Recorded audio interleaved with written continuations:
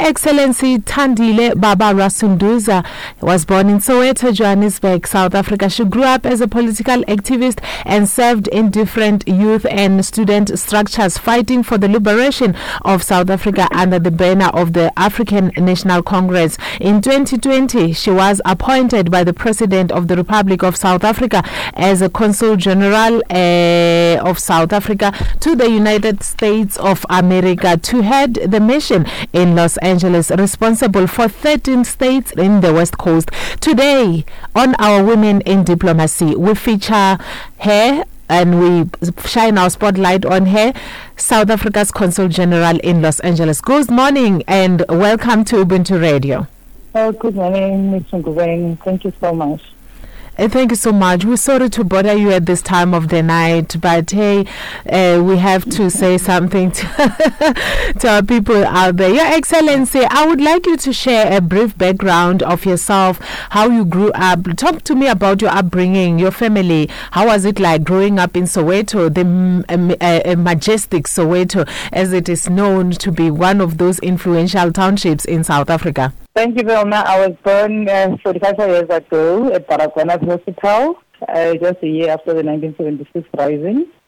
And I also grew up in the background of the kitchen where my grandmother used to work. And growing up in Soweto, for me, it was a volatile situation, especially 1985 and 1986, which was the year of the youth, where we saw all the violence against our African people by the times of President P.W. Botha.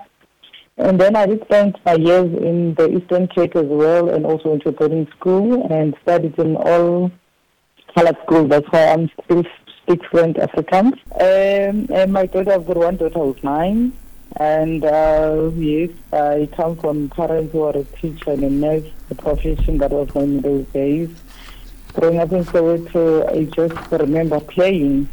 You know, the ghetto, all the indigenous games. This is what I will always remember that was good about us and the unity of families. I listen to everything. I love music from reggae to traditional. And what inspires me to change and change our country to be a better world. Mm-hmm. Thank you. So, I understand you were an activist. As youth, you were an activist as a student. Talk to me about those days. How did you get involved in politics?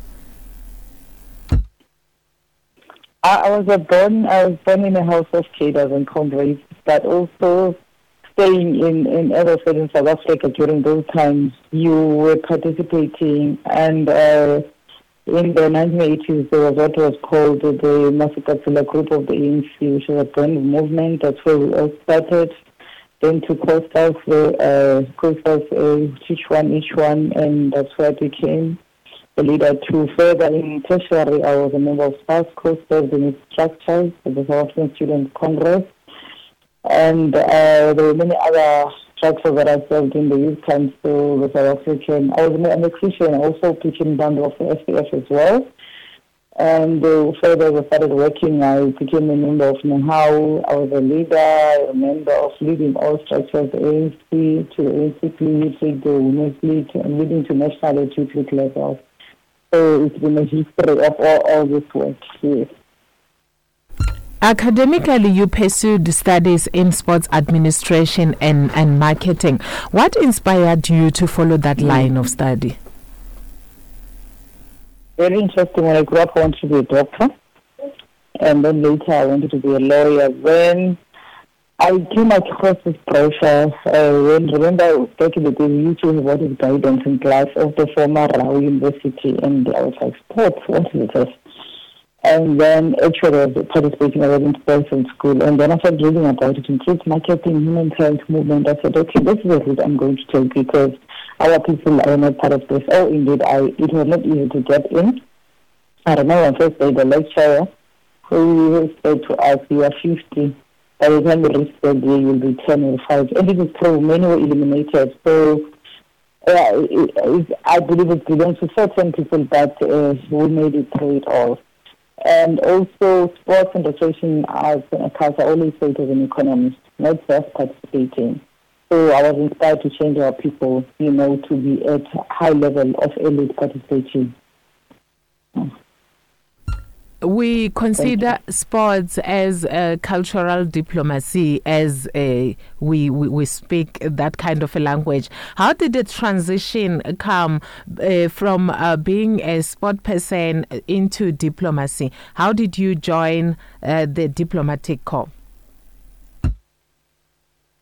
Okay, I was working from the public service by then when I got a call from the department at TRD to train as a diplomat, and I think as much as I studied sport, international relations was always in my interest, because when I was a member of parliament, I used to be a member of the portfolio committee on international relations, and in youth structures, even the youth league and South Core, I used to be in the IR, which is international relations. I used to be in the committee, so I believe it was just profitable, and this is the route you are going to take, because I've always had that interest in all those international issues. But you don't take sports away from international relations, because sport is also part of those where it's a big issue. It's also the committees in the United Nations and other multilateral institutions.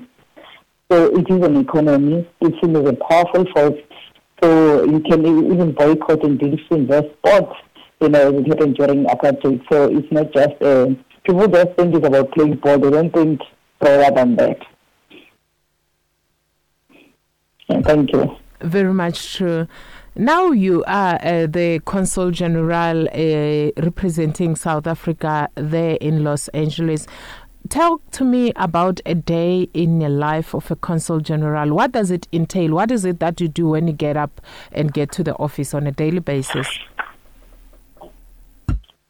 Okay, the life of a Consul-General is one of the most not easy. You wake up day before you have prepared what you're going to do for the next day, from scheduling new meetings. We are still a mother, so I have to prepare my daughter to go to school, drop her to school. And then different meetings take place. But remember, the Consul-General, the most important part of the work is trade relations, whereby we need all the income investments to South Africa. So sometimes we meet your small companies, your large multinationals. It depends on your schedule. You still have a bilateral talks, because people think they only happen at ambassadorship level. And you still have your political meetings right now. I'm questioning daily about our stance on Russia and Ukraine, which I follow what our South African government is saying. Mostly part of our work, 30% to 40%, is also consular work, where we do all the visas, passports. And after COVID, obviously, there were a lot of effects, and you still get calls from parents. As you know, that part of consular work is dealing with indigent groups, and those who have lost their passports, those who are in conflict with law. So you do media interviews, like as I'm doing now. You do lectures. Last time I was doing a lecture on the reconciliation, and what I learned from Desmond Tutu and Nelson Mandela, what do I teach in Americans? Most of the time we visit those in distress in hospitals. Then you have to come back home and cook. If you have time, you go to the gym. And there's no weekend rest. Your phone is always busy. Then Sunday is the only time you get to go to church. Thank you so much. Quite hectic indeed. So since you moved that side, what has been the highlight of your career as a diplomat, and why do you think that is a highlight? Okay, I think the career of my work is that I was appointed as the chairperson of the Los Angeles Area Trade of Commerce. Out of all the diplomats who've been here for years, I was chosen. I chaired the committee. I started as deputy chairperson and then became a chairperson. Further, the biggest highlight was to bring Dr. Patrice Johnson, who has invested over 3 billion rand in South Africa. And I remember when a call came in the Los Angeles, I said to me, no, you can't find GCC. It's not easy. You need certain people. I said, I know what I'm here to do. So one of the biggest issues is that LA is one of the biggest investing nations in South Africa. So this all happened because of determination and faith as well. Thank you.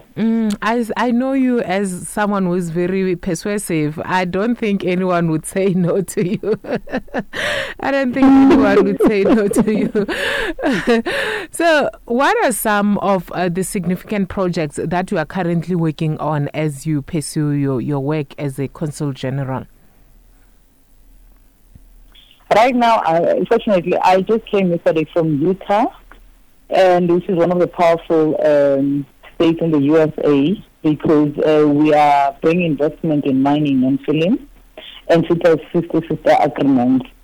And what they want is also honorary consul from South Africa, and there's a big investment company called Venture Capitalist. It funds the Fortune 500 companies in the US. So I want to bring it to South Africa so that we can all have our own Silicon Valley. Not long ago, I was with the governor and mayor of Denver, because our exports had declined by 8% to South Africa. So we had to revive that relationship, which becomes very important. Soon, around September, we'll be sending a trade mission to South Africa for the aerospace and the aeronautics, because we know Thandile is suffering. So we are saying, come to South Africa and see what we have to offer you as Arizona. And California has just signed a sister city, an agreement, with the Western Cape on agriculture. But I met the mayor recently of, I think 3 weeks ago, of California, because we are going to sign a sister city agreement with the city of eThekwini, which was there, but it never took place. And the highlight of it all, Ms. Ngobeni, I am meeting Disney soon, because I want to bring Disney Africa to South Africa. China has got Disney in Shanghai, so there is nothing stopping us.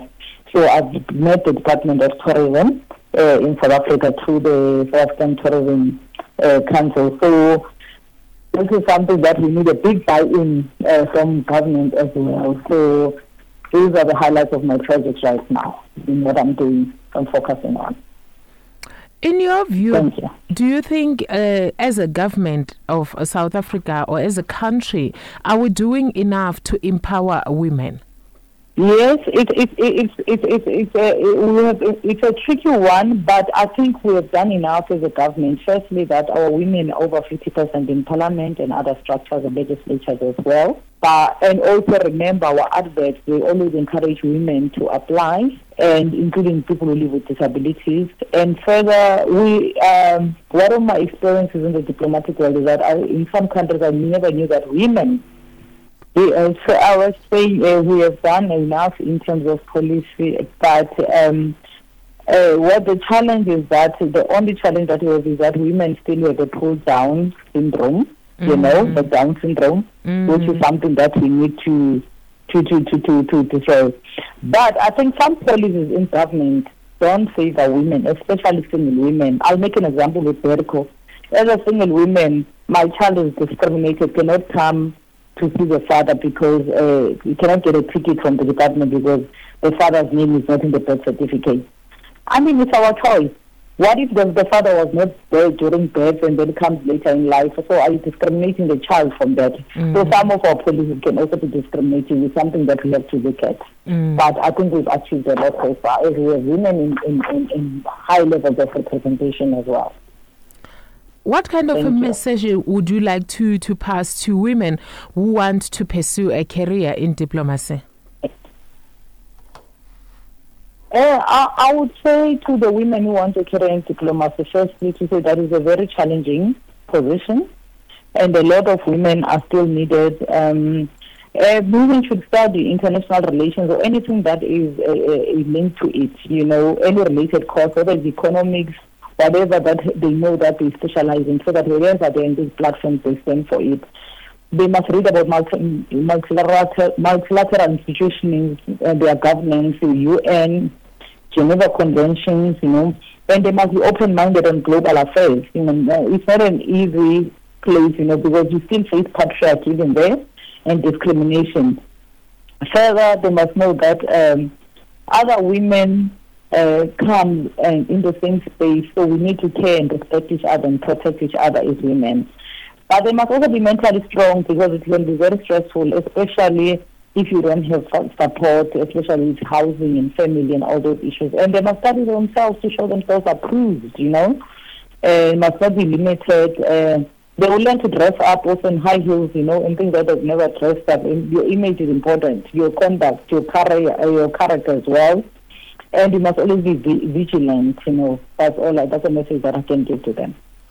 Talking about dressing up, I always get questioned, why am I wearing high heels on a daily basis when I'm out there? They're like, no, it's a Friday, you should be in your techies. I'm like, hey, I'm a diplomat. We don't do those things when we're at work. Okay. No, we can't. Yeah. So when you leave the country, when you leave the US at the end of your tenure, what do you think you are going to leave behind as a legacy, and what would you be bringing home?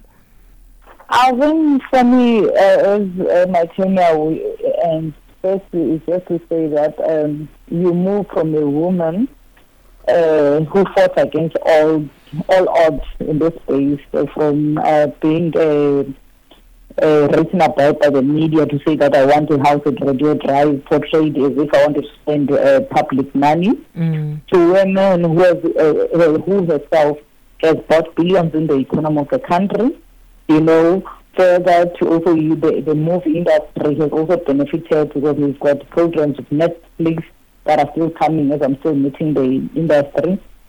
The women who brought investment in health and tourism. Next week, I'm with Leona Maseko, who's coming to cook for South Africa. So we promote our brands, our food, our cuisine. I'm a woman who's been promoting in the Africa Free Trade in this continental area. Our agreement is very, very important. So when you push, you not only push for South Africa, but for Africa, which is a very important agreement for Africa, because as Africa moves to one sector of the economy and one sector of trade, I am known for pushing that. Thank you so much for that question. On a lighter note, as we conclude our discussion, how was your experience when you first arrived in the US? Please share with us some of the culture shocks you had. What kind of people did you encounter, and what stood out for you when you arrived there? I think for me, the first thing that you look at the culture, how people are, especially Americans, are very patriotic. They are flag. They respect their flag, even those who we believe are still oppressed. Their patriotism is high. When they stand and sing their national anthem, it comes from their heart. Their flag is all over, from the schools, in hospitals, in homes. No matter how angry they are, they will never bend their flag. So it tells you how much they are passionate about their country as well.